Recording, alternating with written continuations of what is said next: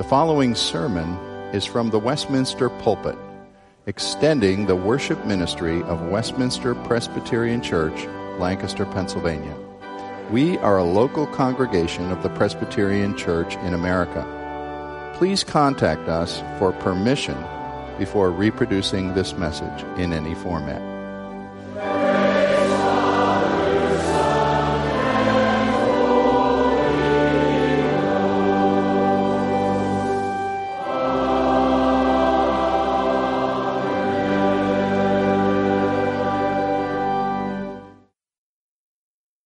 1 Peter 5, beginning at verse 5. Likewise, you who are younger, be subject to the elders. Clothe yourselves, all of you, with humility toward one another. For God opposes the proud, but gives grace to the humble. Humble yourselves, therefore, under the mighty hand of God, so that at the proper time he may exalt you, casting all your anxieties on him, because he cares for you. Be sober-minded, be watchful. Your adversary, the devil, prowls around like a roaring lion, seeking someone to devour. Resist him, firm in your faith, knowing that the same kinds of suffering are being experienced by your brotherhood throughout the world. And after you have suffered a little while, the God of all grace, who has called you to his eternal glory in Christ, will himself restore, confirm, strengthen, and establish you. To him be the dominion forever and ever. Amen. By Silvanus, a faithful brother as I regard him, I have written briefly to you, exhorting and declaring that this is the true grace of God. Stand firm in it. She who is at Babylon, that is Rome, who is likewise chosen, sends you greetings, and so does Mark, my son. Greet one another with a kiss of love. Peace to all of you who are in Christ. When a pastor is counseling someone, or any kind of counselor is dealing with a person who comes with a particular problem in their life, we first explore with the person what we would call the presenting problem. In other words, what does the individual think his problem is? Because sometimes the real problem is something different, and you need to find out what's hidden beneath the surface. The counselor may ask questions about what things an individual has attempted to do to answer his or her problem. And we find often that they've tried all kinds of human remedies or advice, but sometimes they have really neglected the solutions of God's Word, and we try to point them in that direction. I, in some ways, see what Peter's been doing in 1 Peter as broadcast counseling by mail.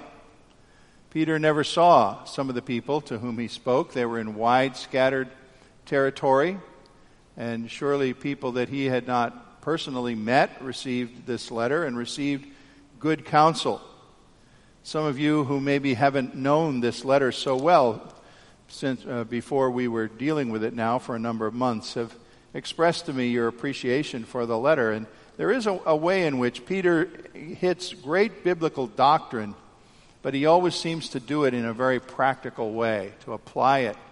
And there's a sense in which we can obey the things and be clarified on how to apply the things that he has to say. As we wrap up the letter today with the 5th chapter, I think he has some concise words hitting some things he's already said before, and a few new ones too. And my time's a little short, but I'm going to try to get through 4 points here of what Peter has to say in this conclusion. The first point is as long as 2 and 3 put together, so in case you're anxious about when is he getting to point 2, don't worry. Point number 1, I think Peter speaks to say what we should do as believers about our pride. Secondly, what to do with anxiety. Thirdly, what to do about a spiritual adversary. And fourthly, and conclusively, what God will do for all his true children who trust in him. First of all, verses 5 and 6 in our text tell us what to do about our pride. Now that might sound strange because we've said the letter is about people being opposed or persecuted. So you would think, well, why is he telling me something to do within myself when the problem's really coming from outside, from the way other people are treating me? Well, in all of this letter, it seems very important that we have the right attitude before God. And the subject of pride versus humility has been in this letter very much. Here he writes, "Clothe yourselves, all of you." Now he's talking to the younger adults, saying they should be humble before the elders, but all of you with humility toward one another, for God opposes the proud, but gives grace to the humble. Humble yourselves then under the mighty hand of God, so at the proper time he will exalt you. Pride is the diametrical opposite of humility. And if we are going to have godly humility, we need to know how to deal with our natural pride. When the pride we have coming into this world is strutting around on the stage of our life, humility can not find a place to get into the action at all. Now, there are people who think perhaps that humility is just a character attribute that some people naturally have. There are some men or women who are not all that assertive or arrogant, and we would say, oh, wonderful humility, whether they're Christians or not. There certainly are non-Christians who are humble in certain ways.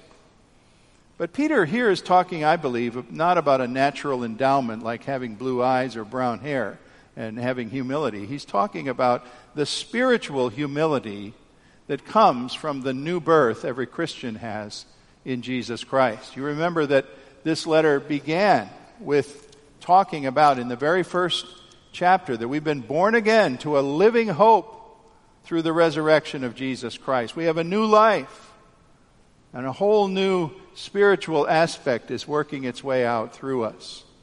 Paul addressed this pride versus humility subject in Philippians chapter 2, verse 3, when he said, "Do nothing from rivalry or conceit, but in humility count others as being more significant than yourself." That's a call for Christians to do something that does not come naturally to us. Our nature is to do things by rivalry or conceit. We're born that way, some of us worse than others. Our self-interest always favors me. What about me? What's my right? Who's going to take care of me? And Peter is recognizing that the new birth of a Christian addresses this rather egotistical tendency that we all have. If we're going to be humbled in Christ, we have to face this. I love the anecdote about a great Christian man in Britain of a century ago, G.K. Chesterton. Wrote some wonderful things. He's really on the plane with C.S. Lewis, maybe more philosophical than Lewis, I would say. But Chesterton was a man of letters. He wrote detective stories and all kinds of things. And he was addressed one time by the newspaper, the Times of London, who sent letters out to people like him, various British authors and kind of the wise men of England at that time, got a letter from the editor of the Times of London because he was trying to gather their responses. And he said, "Would you folks please write me a relatively concise page or so response answering this question: what is wrong with the world today?" What is wrong with the world today? Well, Chesterton certainly won the award for the most concise response. He wrote back and said, "Dear editor, I am sincerely yours, G.K. Chesterton. I am what's wrong with the world today." That was a response of Christian humility. A man who recognized that in him dwelt a kind of monster wanting to exert itself all the time. And if he was going to ever be obedient to God and Christ, his pride had to be brought low. I've come to think over the years that of all the different graces of the Holy Spirit, the word humility summarizes perhaps more of them than anything else, as going against our nature and what so beautifully summarizes the character of Jesus Christ? But humility. Here was all power in the universe, in a human body, in the person of Jesus. The might that made this world, that threw star constellations into being. We are taught in the truth of Scripture that the might of God himself dwelt in Christ, that he had this enormous power, but he chose to come among us and be the servant of all.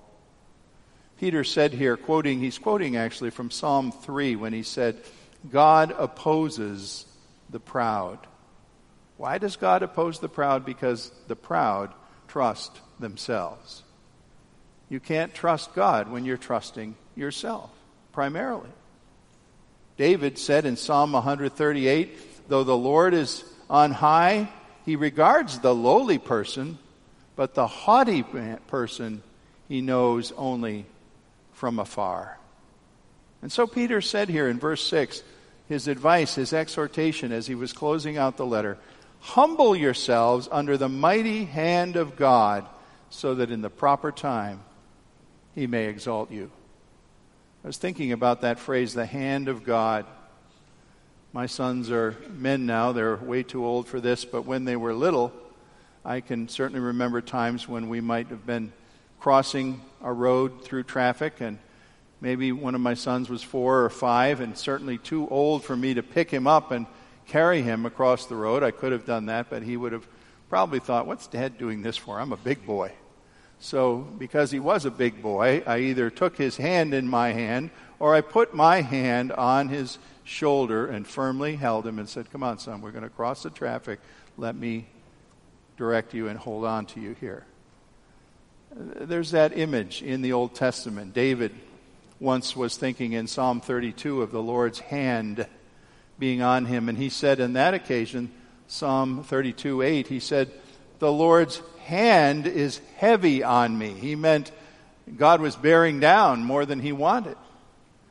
And yet, how do we know that the reason God's hand seemed heavy was perhaps that David's pride needed to be checked, or perhaps he was entering a time of danger and he needed the guidance and holding back that his father would give him and to protect him.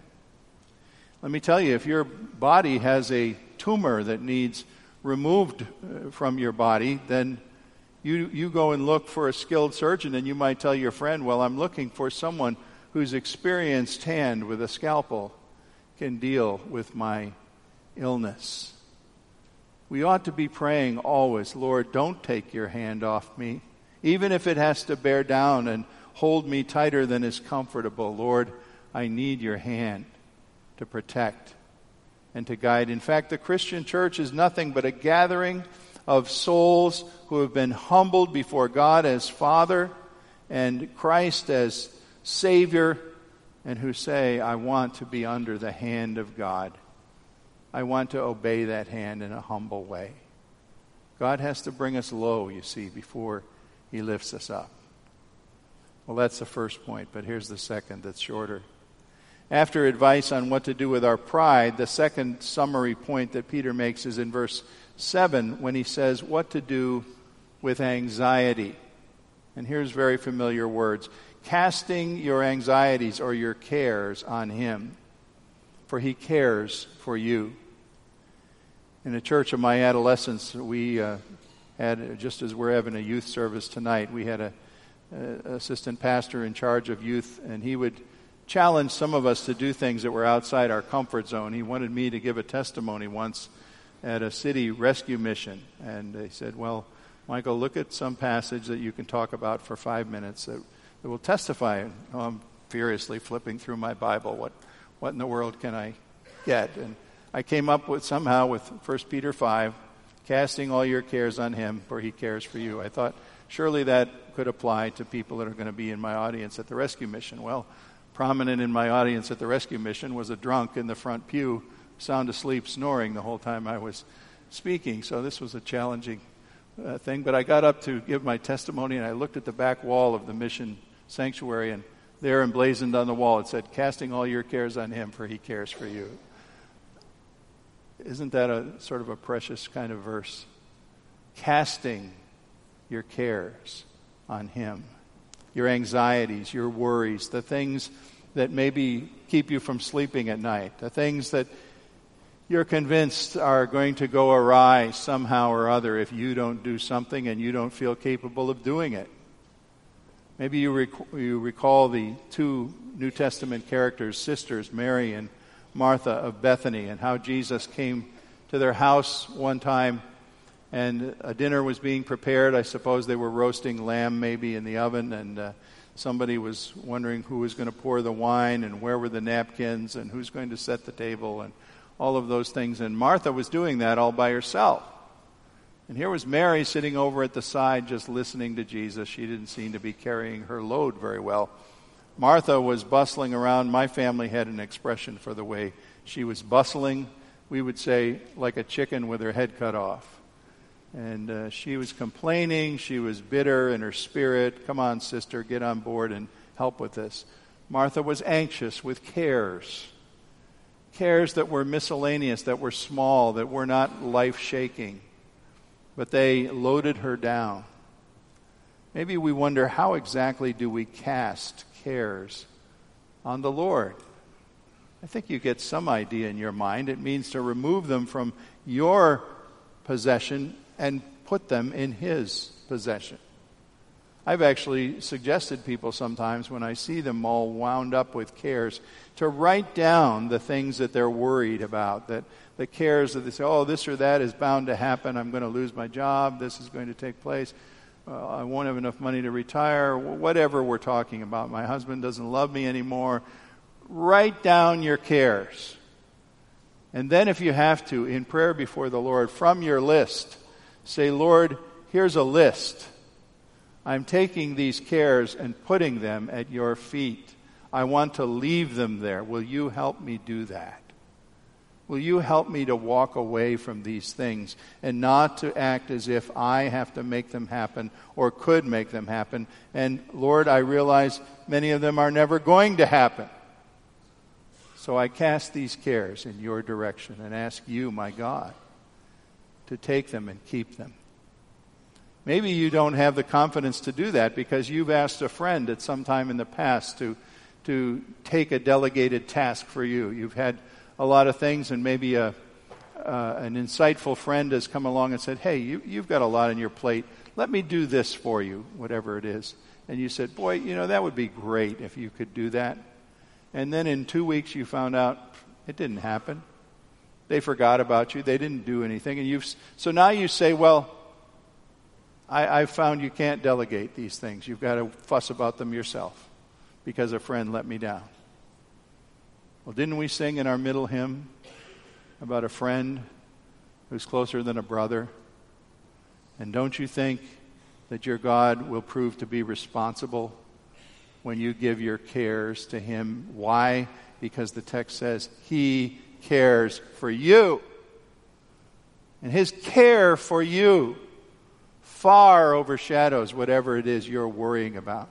I love a passage in Isaiah 49, verse 15. It's a wonderful metaphor there where the Lord speaks through the prophet Isaiah and says, can a mother forget the baby at her breast and have no compassion on the child she has borne? Although she may forget, I, the Lord, will not forget you. Behold, I have engraved you on the palm of my hands. You hear what's being said there? It's almost unthinkable, not entirely, but almost unthinkable that a mother would abandon her child. In these days of people doing drug-crazed acts, we know that's not impossible. But the Isaiah is saying, that may even happen, but the Lord won't forget you. His compassion is greater than a mother for her new child. He cares for you. Well, then, very quickly, Peter brings in something that he hasn't commented on much in this letter up till this point, and that is what to do about your spiritual adversary. And mainly here he says, know that you have one, for sure.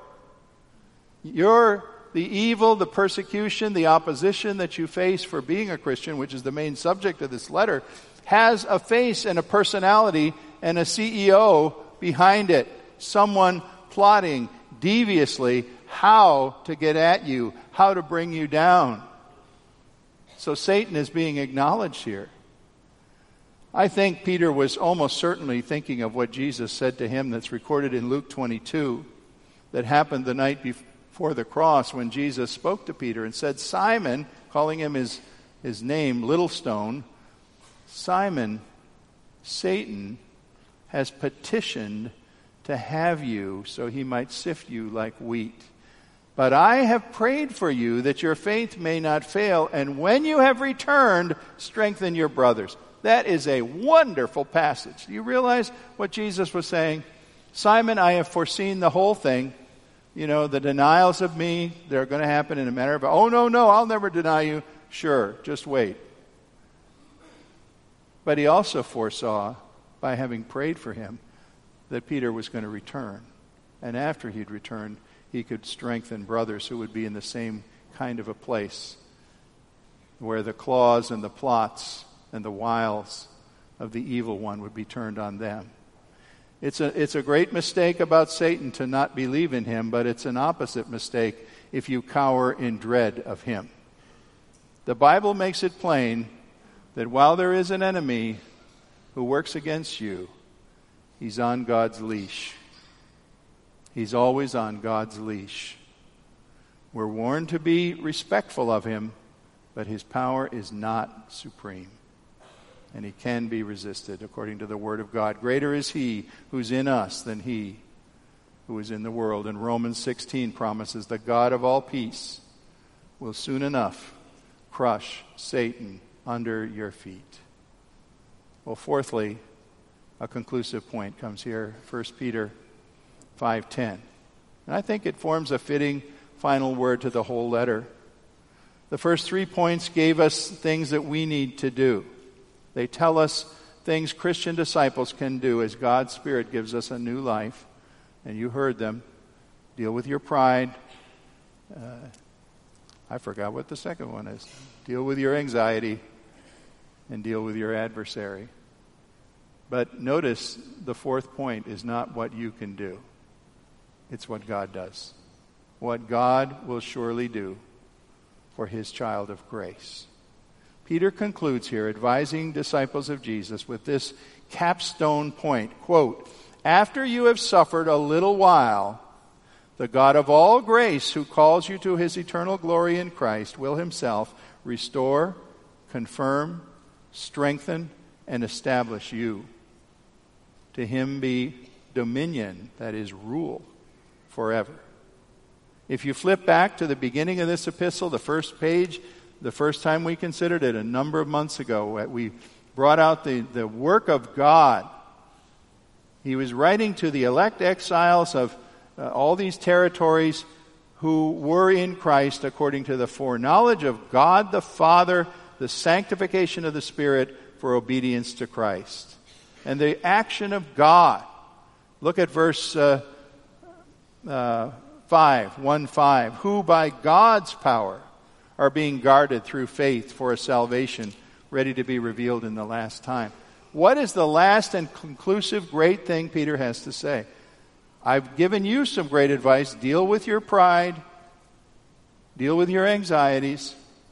Deal with your adversary. You can do those things by faith. But know, when it's all said and done, God is working on your behalf, and he will do for his people in Christ great, great things. If we would jump ahead, I'll just do this quickly. 2 Peter, hopefully we'll get there, 2 Peter 2:9 says God knows how to rescue godly people from trials. Now, I could admit that in my humanity I could have a little argument with Peter about when he says, after you've suffered for a little while. I see people suffering a whole lifetime with major, major issues. I see elderly people suffering terribly in the late stages of life with various things. There's so many things that we suffer from, physical maladies, mental, emotional, as well as spiritual. And remember, we looked at Job a number of months ago, last year actually.